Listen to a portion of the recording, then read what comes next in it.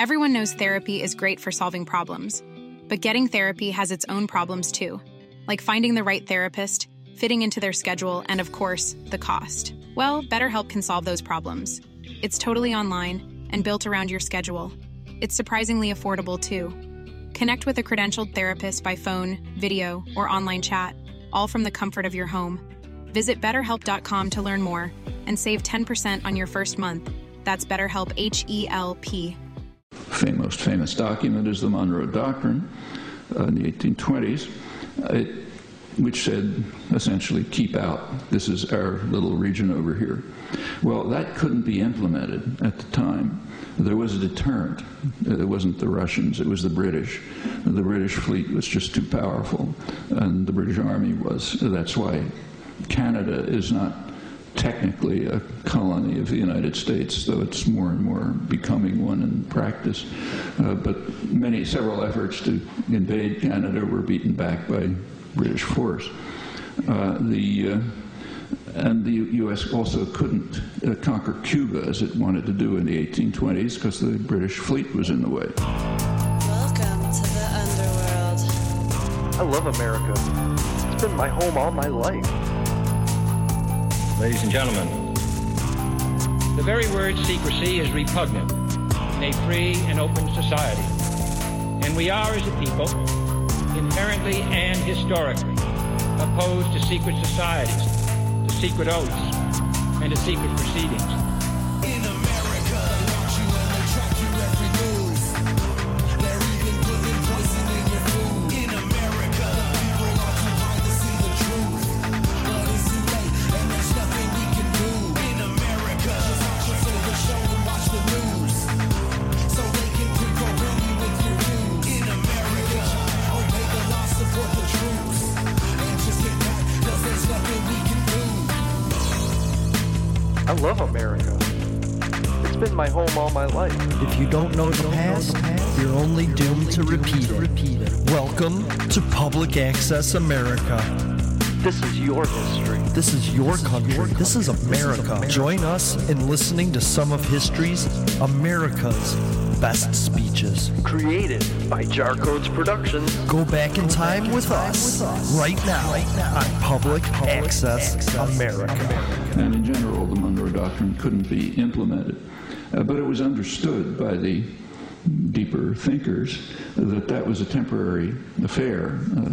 John Quincy Adams, who's considered the great grand strategist of early American foreign policy, and in fact probably the author, certainly the intellectual author of Manifest Destiny and the Monroe Doctrine, he explained in the 1820s that, yes, we can't conquer Cuba now, the British are in the way, but if we wait, Cuba will sooner or later fall into our hands by the laws of political gravitation, the way an apple falls from a tree, meaning we're going to get stronger and stronger, the British are going to get weaker and weaker, and pretty soon we'll be able to conquer Cuba. Well, that in fact happened in 1898. Theodore Roosevelt, who was incidentally an incredible charlatan, put on his uniform, made sure the photographs were taken properly, and led the famous effort of the Rough Riders to help what was called liberating Cuba. In fact, what it meant was preventing Cuba from liberating itself from Spain, as it was just about to do, and turning it into a virtual colony, as it remained until 1959, and it has been under constant, unremitting terror and economic warfare ever since, for pretty good reasons. This is the first foreign policy goal of the infant empire, and for it to move towards independence is pretty shocking. In fact, we know why the attack on Cuba is so savage, and it is. To realize how savage it is, you really have to look at the details. It began with extensive terror, straight terror, under Kennedy and Johnson, and went on. But particularly savage and striking is the economic warfare. I mean, huge resources go into ensuring, to tracking every ship in the world, to make sure that it doesn't stop somewhere and pick up some steel that might have Cuban nickel in it. And if it does, it's going to have to be barred from U.S. ports. Much more effort goes into this than to, say, tracking terrorist finances and sort of minor things like that. It's really an obsession. And the reasons are explained in the internal documents. That it's a very free country, so we have a lot of internal records. You go back to the Kennedy-Johnson years, the explanation was that all of this is necessary at that time, significant terror activities, because of Cuba's successful defiance of policies going back 150 years, meaning to the Monroe Doctrine. No Russians, that's to scare the domestic population. It's successful defiance of the Monroe Doctrine, which established that this little region over here is for us to run, and independent countries are not tolerated. The Cuba case is is an interesting one in the study of American foreign policy. I mean, for decades, the American population, U.S. population, has been in favor of normalization of relations with Cuba by large margins. But it's normal for the population to be disregarded. That's called democracy. But what's less normal is that American business is in favor of it. Now, typically, foreign policy is almost a reflex of business interests. But in this case, major sectors of American industry, agribusiness, pharmaceuticals, energy corporations, big guys, are in favor of normalizing relations. But the state is overruling them. And that is unusual. And I think that reflects one of the few really meaningful, significant principles of international affairs. Most of it is kind of at the level of Wilsonian idealism, but there are some real principles. And one of the major principles, I think, ought to be called the Mafia Doctrine. International affairs are very much like the Mafia. The Godfather does not tolerate disobedience. It's too dangerous. It doesn't matter how tiny it is. It can be some small storekeeper somewhere who isn't paying his protection money. That can't be tolerated because, to borrow Kissinger's terms, the virus can spread contagion elsewhere. Others may get the same idea. So it's not enough to send your goons in to get the money, because the Don really doesn't need it. You have to beat them to a pulp and make it clear to everyone else that this kind of behavior is not tolerated. Maybe in the realms of magic realism, but not in the real world. Here we have to make sure that there's discipline, and successful defiance cannot be tolerated. It's a bad message.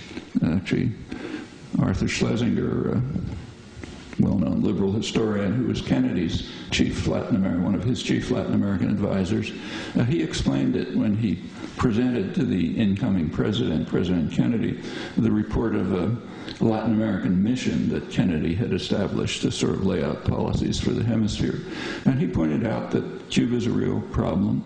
And the problem, he said, is the spread of the Castro idea of taking matters into your own hands, which might influence other countries in Latin America where people are suffering from the same kind of repression and violence. And once you allow that, then the virus might spread contagion and the whole system of domination might erode. And that's what you hear consistently in internal policy planning from liberals like Schlesinger and Kennedy to whatever you call Henry Kissinger. I'm not sure. I don't want to use the word that comes to mind, so you make up your word. But right across the spectrum. And it's a very rational policy, which is why it is never abandoned.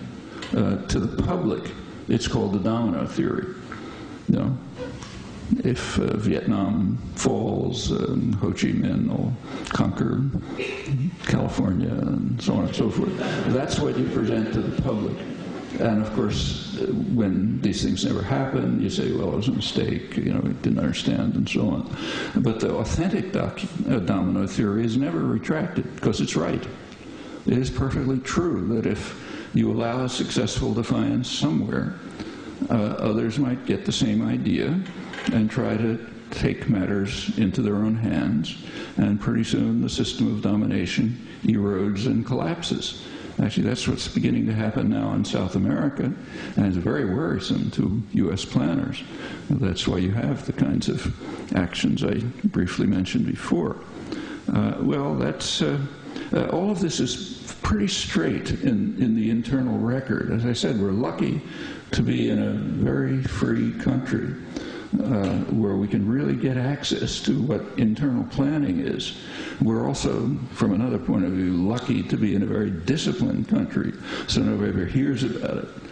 But it's there if you want to do the work. For the National Security Council, highest planning body, back in the early 50s, laid out the primary threat to U.S. interests in Latin America. It said the primary interest is posed by radical and nationalistic regimes that appeal to the masses of the population and seek to satisfy the popular demand for immediate improvement in the low living standards of the masses and development for domestic needs. And these tendencies conflict with the demand for a political and economic climate conducive to private investment with adequate repatriation of profits and protection of our raw materials. The last phrase is George Kennan, who explained that it's just kind of like an accident that the raw materials happen to be somewhere else. They're really ours. We got to protect them.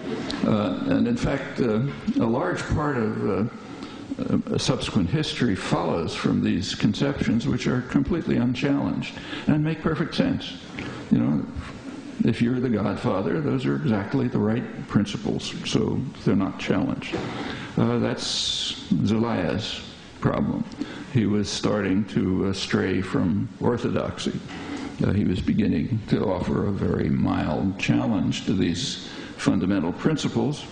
The New York Times, using terminology that is rare for them, so I give them credit, reported that the coup reflected a class division, rare term in U.S.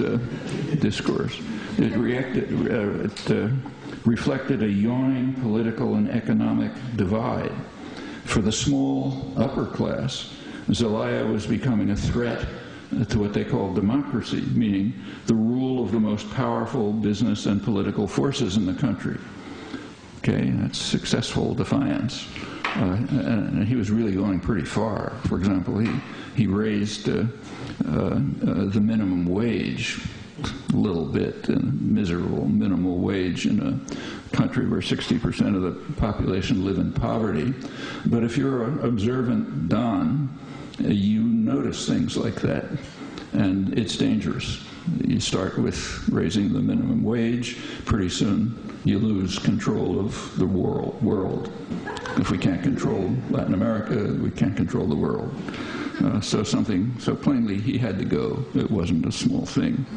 Well, Honduras is a sufficiently small and weak state, and it's sufficiently under U.S. control so that it was possible to resort to the classic method, military coup, concealed, of course, with some polite rhetoric.